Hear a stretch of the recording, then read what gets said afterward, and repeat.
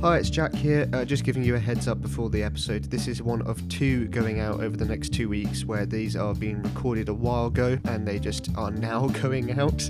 And then after that, we'll get hopefully back into the swing of things. Also a note is that this episode, my audio is particularly bad for numerous, very boring to explain technical reasons. Just apologies for that. But yeah, those heads up.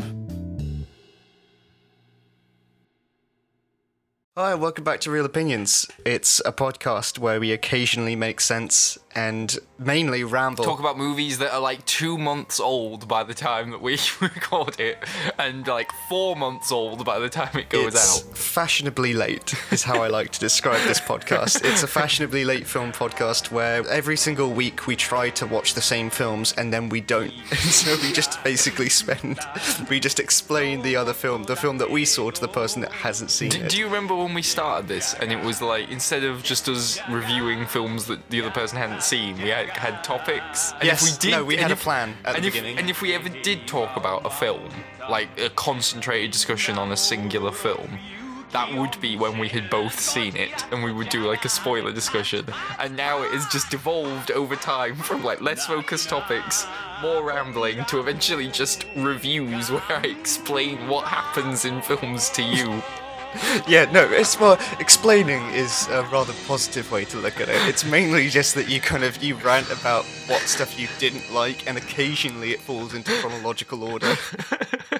This episode we're going to be discussing, I'm going to be discussing at some point Black Mirror Bandersnatch, which is the new like Netflix interactive story movie experience, don't want to call it experience, and you are going to be covering... Aquaboi.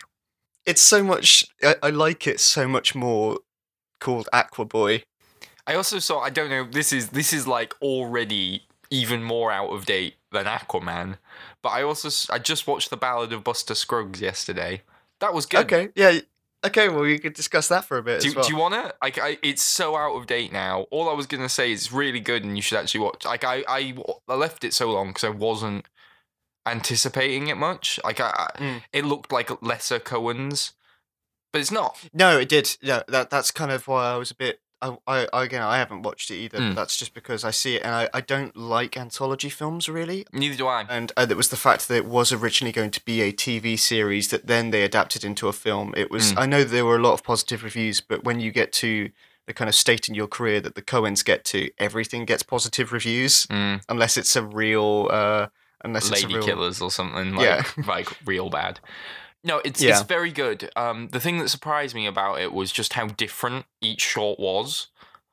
Totally. Because like normally, like you expect that from an anthology when they're made by different filmmakers, but when you have an anthology that's all made by one person, they tend to be a bit more like consistent and a bit more cohesive. But here it is like 6 very, very different films. So like the first one is like cartoonish and wacky and like that's the Ballad of Buster Scruggs, breaks right the fourth wall. Yeah. And that one's really fun and it's got some really, really good dialogue. It's really like it is one that you would just call fun. Like it doesn't have much of a point or it's just them like going a bit nuts with crazy ideas. But then you have like there's one with Zoe, what the hell's her name? The one Zoe Kazdan. Yeah, which is like 40-minute mini epic.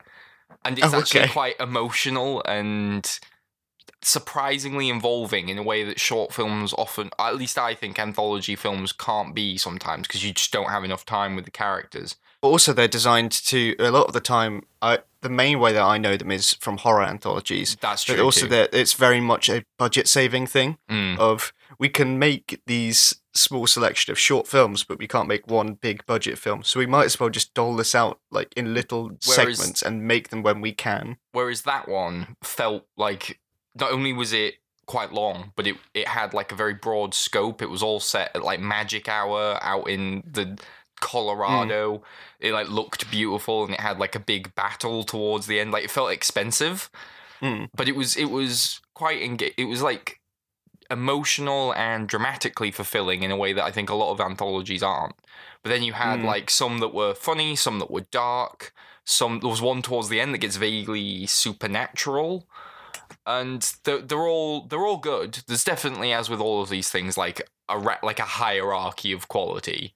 But Mm. unlike most anthology films, I think I could say that I genuinely at least liked all six of them, and a couple of Okay, yeah, them, that's a good basis. Yeah.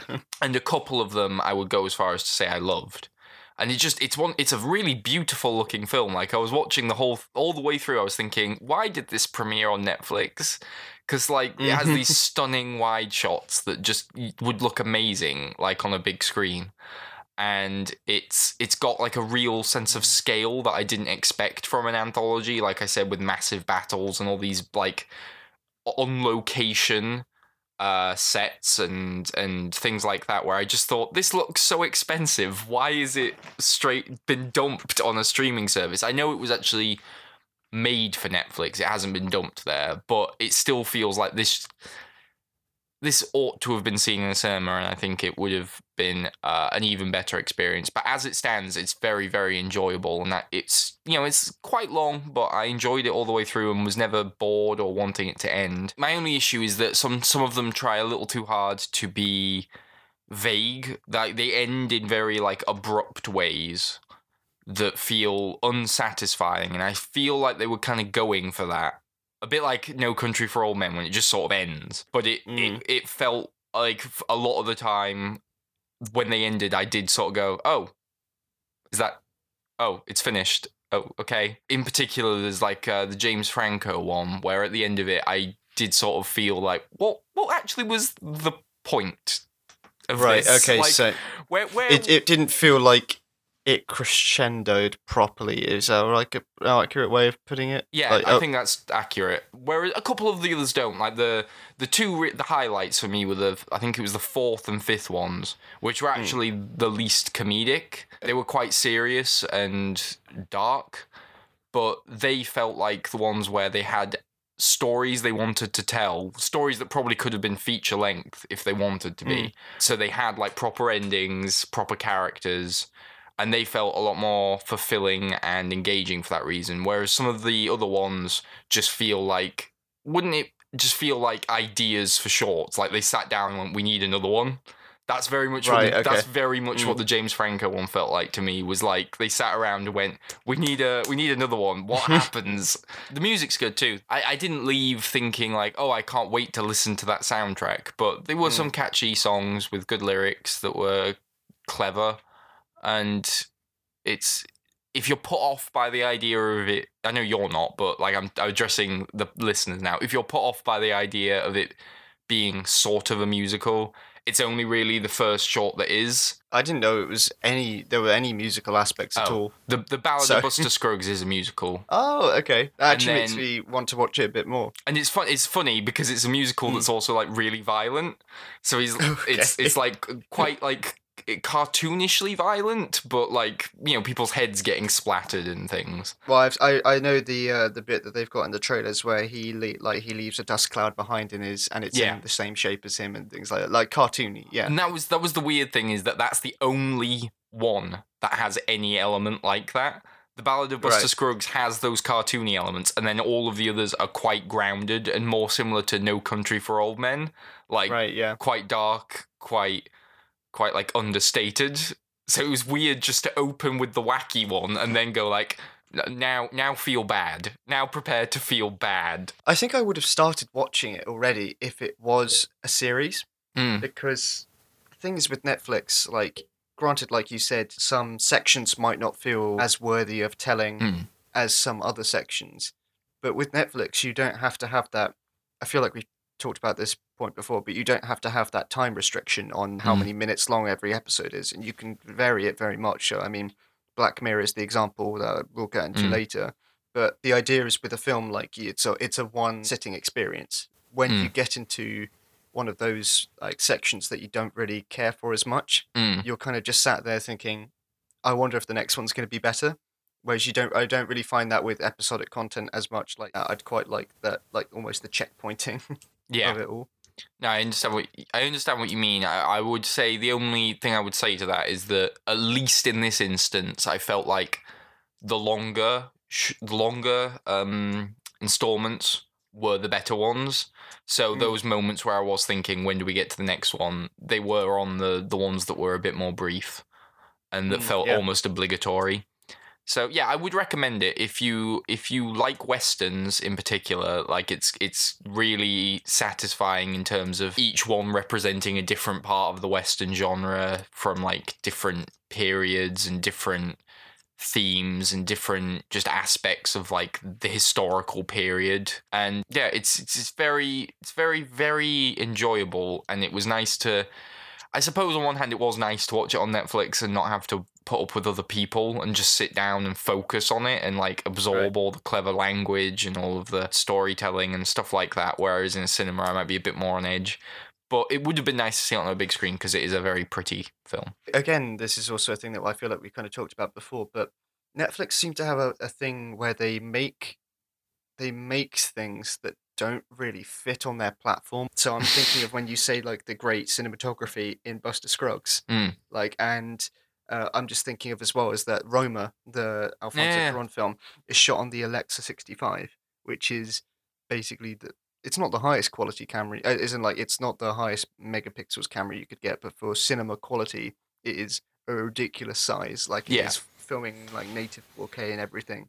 And I just think when most people that watch it are going to be watching it on their phones, and I think as well back to, we keep bringing it up, but Open House, where it's a Netflix film, but it's made for people streaming on their like their laptops or their TVs, and 70% of that film was pitch black, which doesn't that was the work weird thing about on, Bright. like, Netflix that was streaming. the weird thing about Bright. Bright, you remember? Sorry, no, it was Bright. You're right, because it had all the like artifacts. ironically titled, yeah. Yeah, because it had all that the weird like artifacts you could see. Because if your stream quality went down, exactly, and you couldn't see anything. Yeah, because it was so dark, and because there were so many like quick shots with motion blur, and obviously because when you're cutting like for these kind of signals, like every single pixel on the screen is changing, so that's even more information. So when you're rapidly cutting, your signal cannot keep up with it, and so this film that's already jarring just in its construction anyway is just even more jarring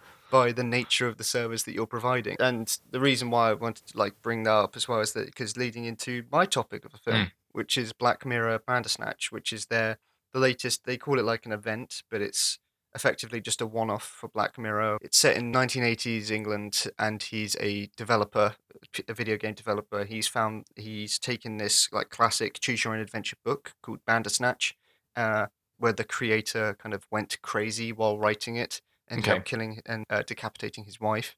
And now he's picked up this book and thought, this is incredible, this is great for a video game, and he's adapting it.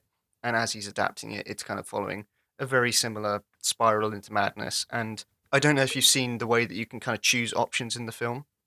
I know the basic premise, but no, I have not seen how it works. I have not seen the mechanics of it. So the example that everyone seems to kind of spout off is like right at the very beginning, like you go down for breakfast and your dad says like, what do you want? And he hands up like he's got Cheerios and Frosties. And a little black bar underneath comes up, and on the left is Frosties, on the right it's Cheerios, and then like a progress bar kind of it's like Telltale. Comes down, and it's like Telltale games, yeah, but there's only ever two, and you get and it kind of narrows down like both ways, like it shrinks down to the center of the frame, and you only get about 5 seconds. Like it is quite a tight time, and if you don't do that, then it just picks for you. Like Telltale. Like Telltale, yeah. And that's the basic premise, and so you can kind of just go. It's a choose your own adventure film. Black Mirror, it's got a real change in quality per episodes and per seasons. Like you can really end up with some duds with Black Mirror. Yeah, definitely. I mean, I'm a fan of some of its. Like I think it has some great episodes and some great short films within that, but that doesn't mean that I go into everyone thinking it's going to be great. No, like there's always at least one or two per season where you just think that was rubbish. I would actually say that it's, especially in the later seasons, the quality is mostly meh, and then a couple of standouts. Yeah, no, I have to agree. Actually, yeah, I think that with when it jumped to the 6 episode per season change, not necessarily the Netflix change, but with that jump has definitely come with a degrade in the overall quality of the seasons of episodes. I loved the Star Trek one; that was great. Like and again, it has these, but then it's immediately followed by the one with where Jodie Foster directed it, and that one was just terrible. Yeah. And it was just, and it kind of like it feels like with the Buster Scruggs thing, where you kind of get to it and you go, "What was the point?" Mm. Like you kind of it had like a concept to it, but that's kind of how I feel with the Bandersnatch one, in that it feels like they've done a lot of clever things where obviously they are making it, the guys making a choose your own adventure game, and it is also a choose your own adventure game. Like they're Mm-hmm. obviously trying to make a lot of kind of clever parallels between that, but besides that basic like very simple parallel. There's actually and like maybe a few of the kind of narrative arcs that you can take him down.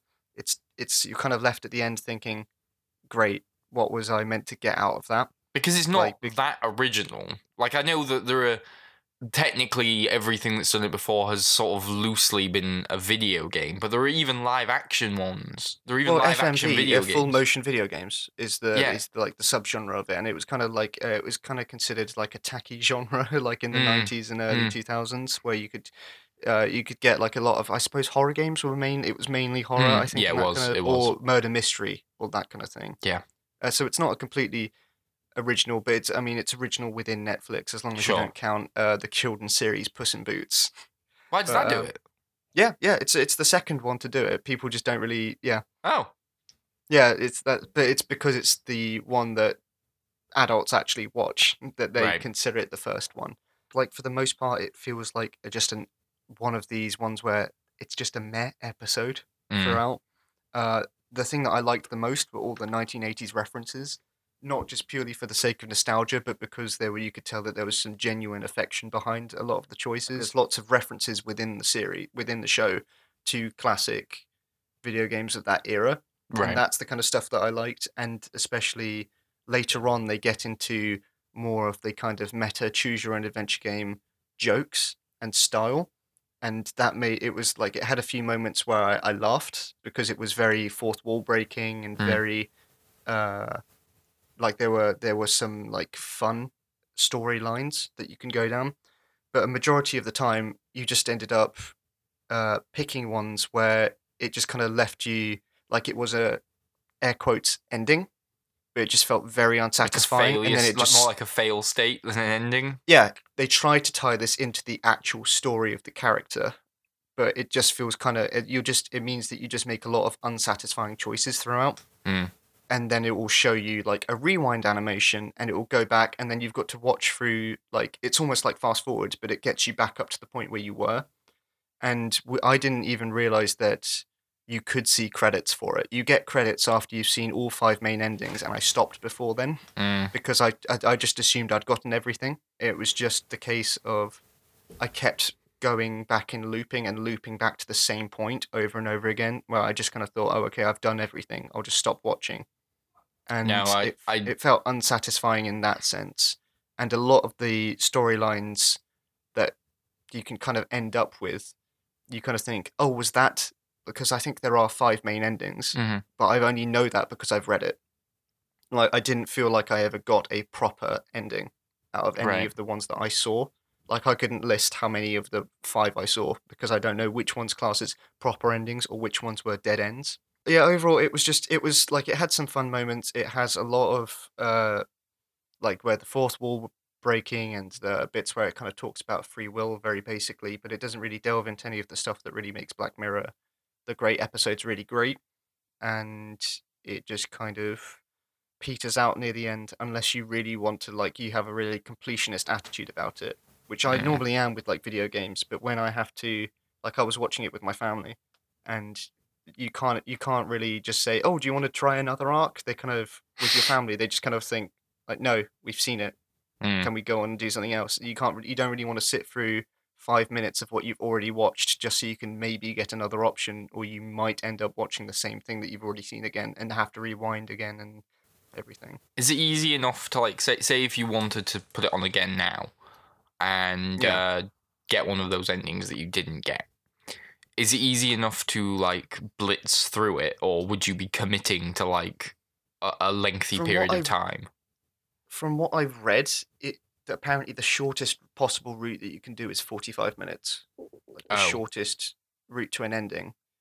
you'd have to watch a lot of the same stuff that you've already seen, so it would be effectively like watching the same show again straight after you've watched it. And there's no way to just And- like sort of skip sections like to get to your next No. choice. Or, No, exactly. No, and also there's not. I wouldn't say like I would have to look at a guide if I wanted to see an ending that I particularly wanted to. Like I could, like I said, I kind of stopped because I kind of thought I'd gotten all the Or- good endings, you could just YouTube the ending. which I have. Right, there you go. But that's the thing, is that I watched the YouTube for some of the endings, but then I didn't get the same satisfaction because I didn't find them. And like, I know that it could kind of come back on me for not putting more effort in, but if you haven't found something in a video game, like it's not on your fault, really, I suppose. Like if I don't spend 50 hours on Red Dead, it's not my fault if I didn't find something. I just didn't get the enjoyment out of it from that. Especially when you've got to like, it's not interactive all the time. Yeah, the fact that you just said that you would have to rewatch all the stuff you'd already seen was a major turn off. Because video games don't make you do that. Like you can, in a Telltale game, you can skip through the stuff that you've already done if you wanted to. Yeah, and also it was the case of where I'd finish again. There's a like some people could argue that I'm just quote unquote like not getting it, because there's a lot of it goes into like comments on free will and things like that, and I get that, but it feels very much like trying to explain away the faults of the very thing that you're doing, because I went down like there is one I'm not really spoiling anything, like there's a route where someone asks you a question like, do you want to talk about this thing, and it's like a yes or a no, and I chose no because it felt like that's what the character wanted, like the character didn't want to talk about it, so I went with that, even though it's more like I kind of thought, oh, I do want to find out more of the backstory, but if this is how the character's acting, then I'll do that. And I went along with that route, and then it ended up with like several dead ends, and then it rewound back to where that person asked, do you want to talk about it? And then it only gave me the one option to say yes. Oh. And it was the kind of thing where like I can get that it's commentary on, yeah, again, free will, everything, blah blah blah, but at the point where I think that that's very good to make that point until it gets to until it makes it an unsatisfying experience for the viewer itself, and when it makes it feel like your choices aren't like there are stupid choices within it, kind of like the BioShock Infinite thing. Like, I was going to say this sounds like BioShock Infinite, but the difference was that BioShock Infinite never presented me with choices that felt that meaningful. They were always just like flipping a coin.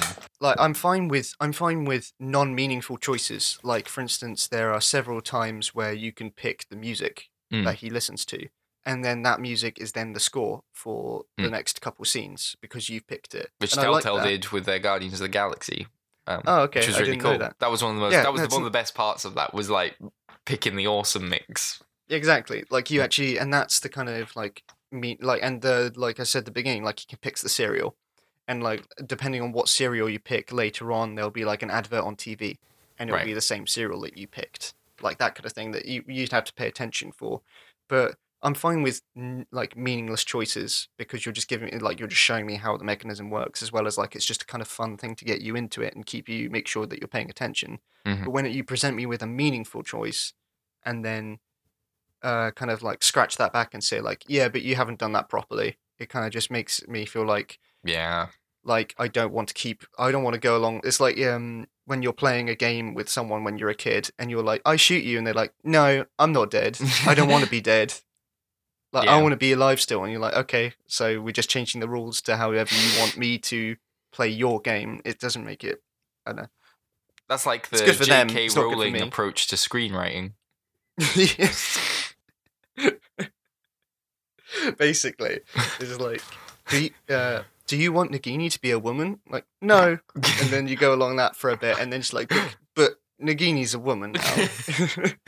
Nagini's this woman that was trapped in a snake body, and you're like, where's the no option on this? That was the problem with Grindelwald. Everyone thought it was a proper film, but it was actually a choose your own adventure thing. But they forgot to the wrong timeline. But they forgot to upload the choices, and so we just got on the worst playthrough to the bad ending. No, what you got was the entire like tree. It's just all of the options, which is why it feels so messy. Right, do you want to go on to your... What Okay. was your one? Aquaman. Aquaboi. Whatever we're calling it. So, Wetman.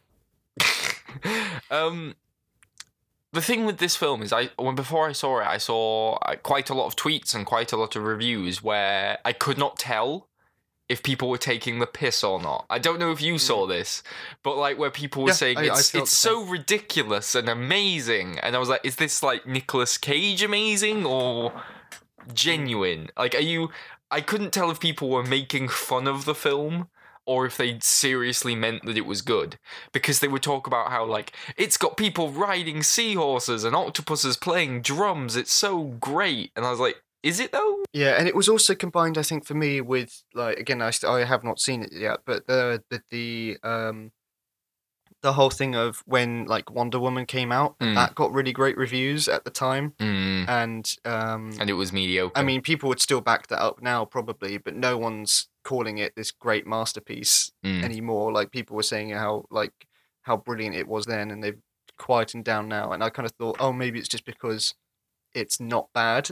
Yeah, that was the other thing I was wondering, is like, is this good, or is this good Is enough? it an inside joke, or is it just okay? That was the two options that I had in my head of why is it getting so many rave reviews.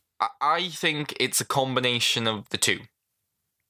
It's watchable, and it was entertaining, and I was like, when I was watching it, I was having a good time, but part of the problem is, since I have seen Into the Spider-Verse, and that just really highlighted how bad this was in a lot of respects, because the parts of it that are fun are, I want to say tongue-in-cheek, but the thing is, I don't think this film is tongue-in-cheek. I think people are appreciating it ironically, but for the most part, it takes itself plays it completely straight with all of these ludicrous things.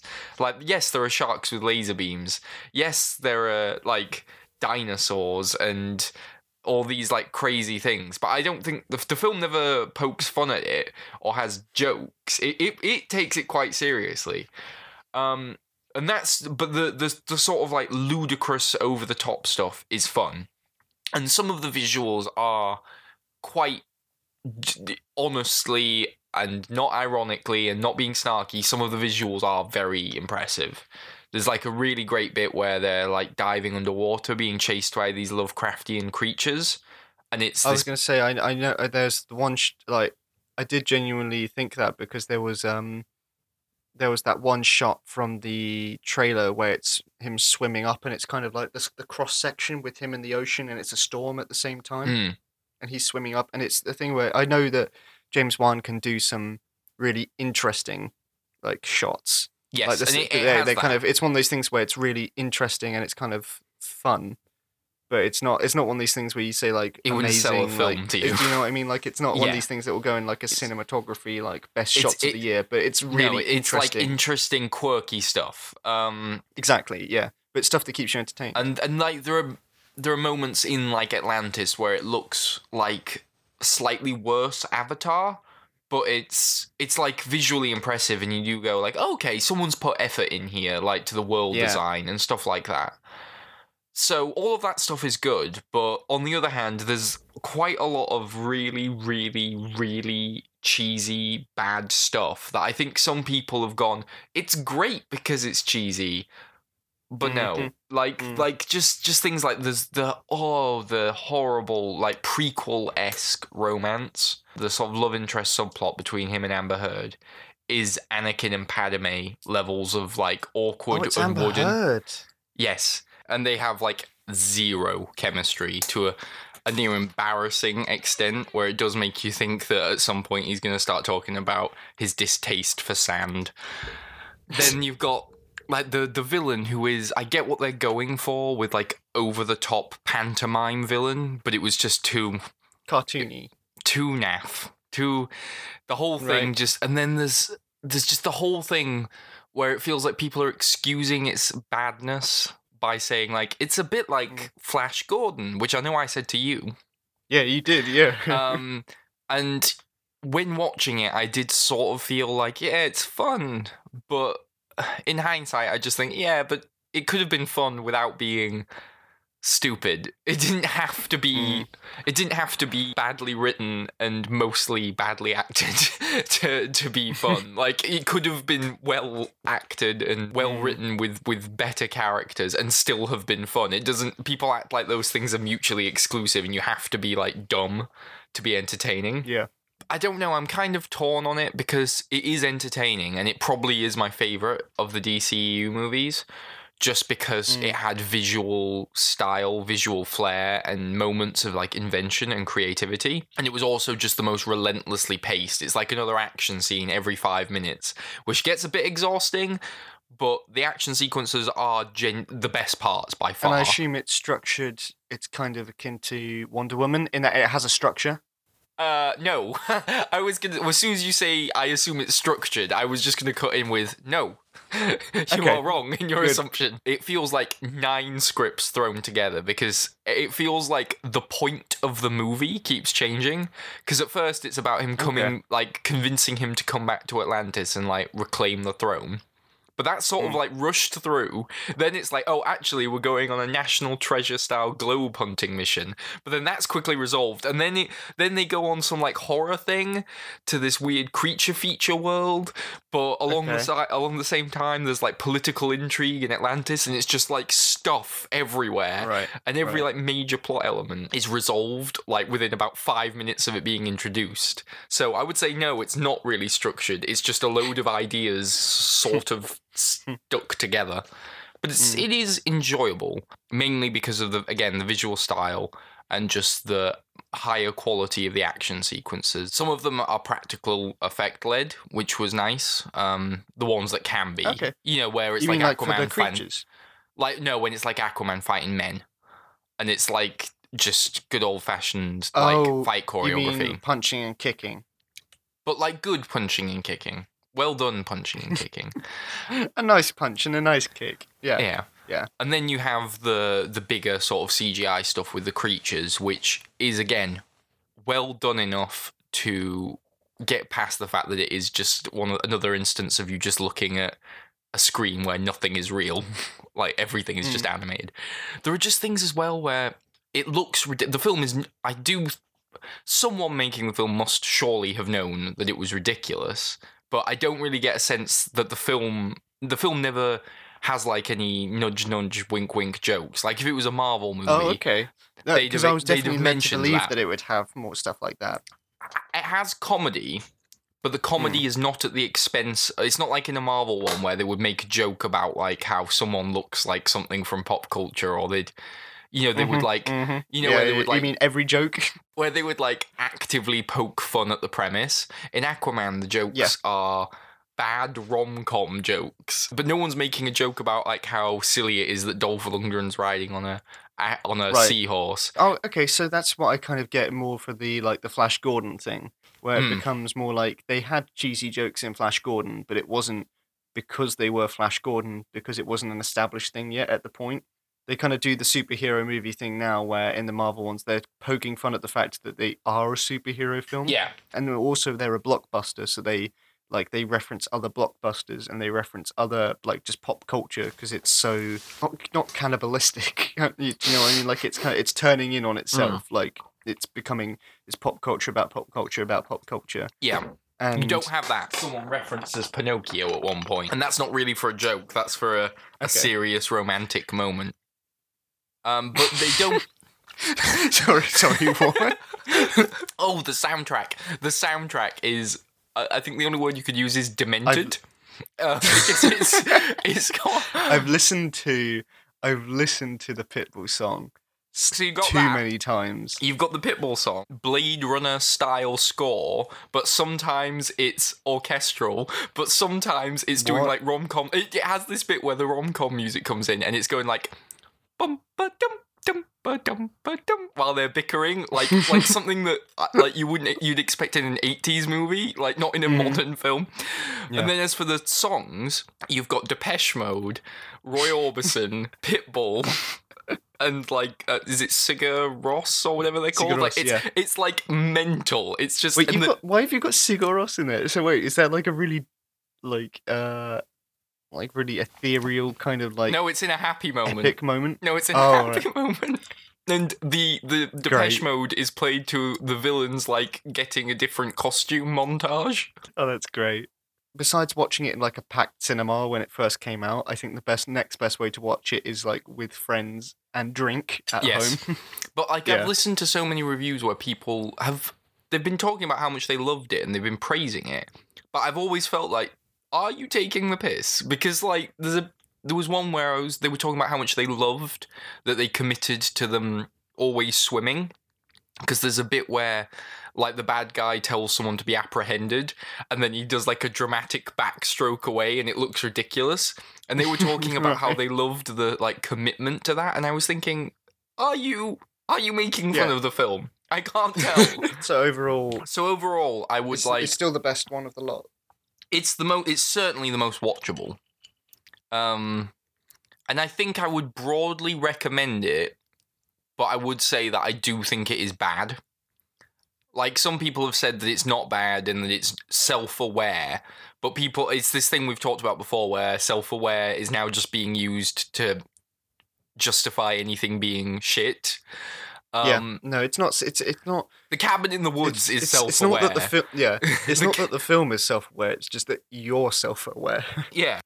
And you're self-aware. You're watching crap, and you're like, "Well, I know it's crap." And they don't seem to care that it's crap, so therefore they must know. Yeah, it definitely feels like the type of film a Fast and Furious fan would enjoy.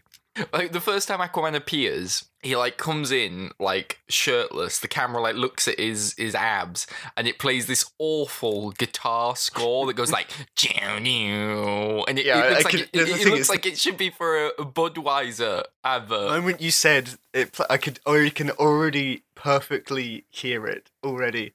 I can just imagine that shot already.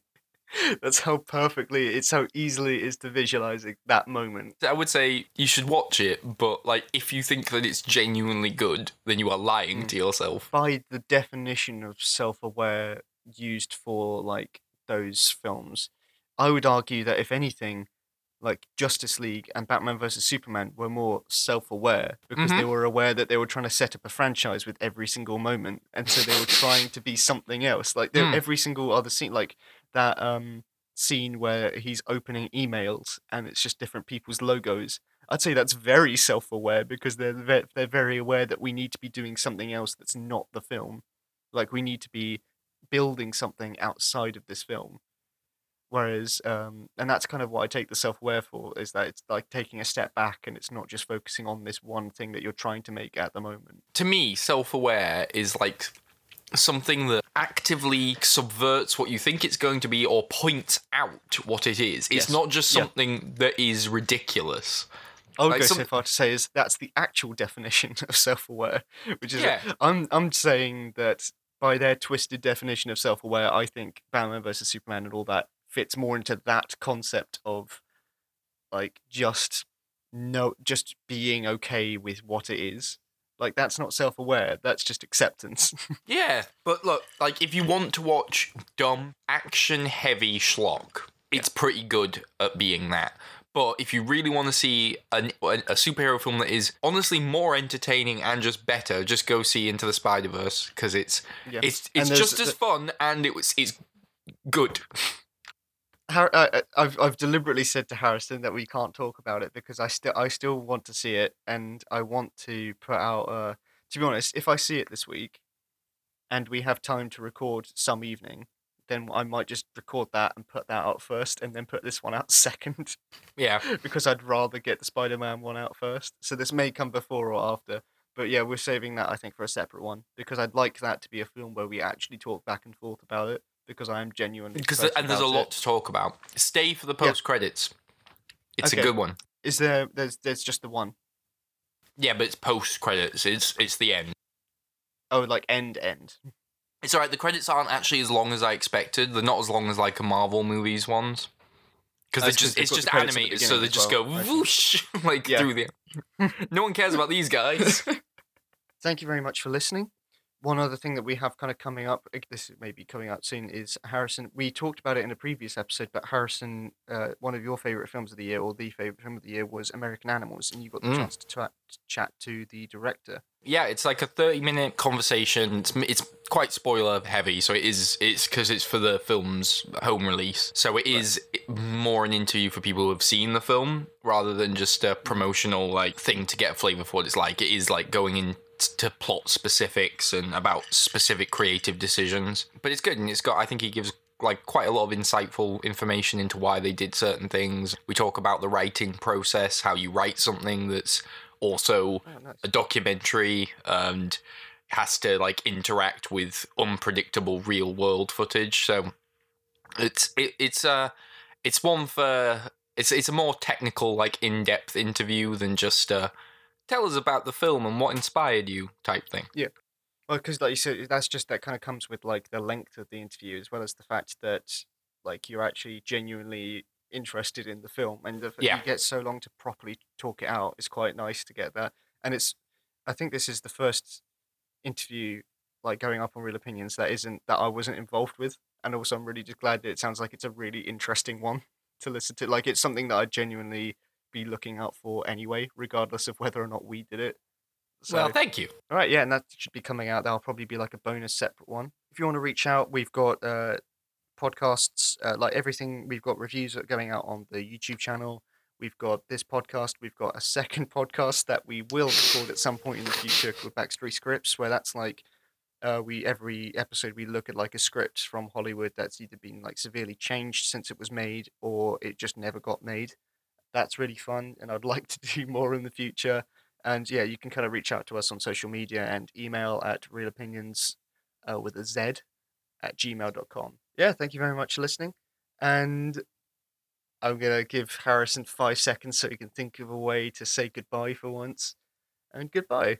Adios. You're channeling Pitbull. Yeah, just say some things in Spanish. You should just go, woo! I should have done woo.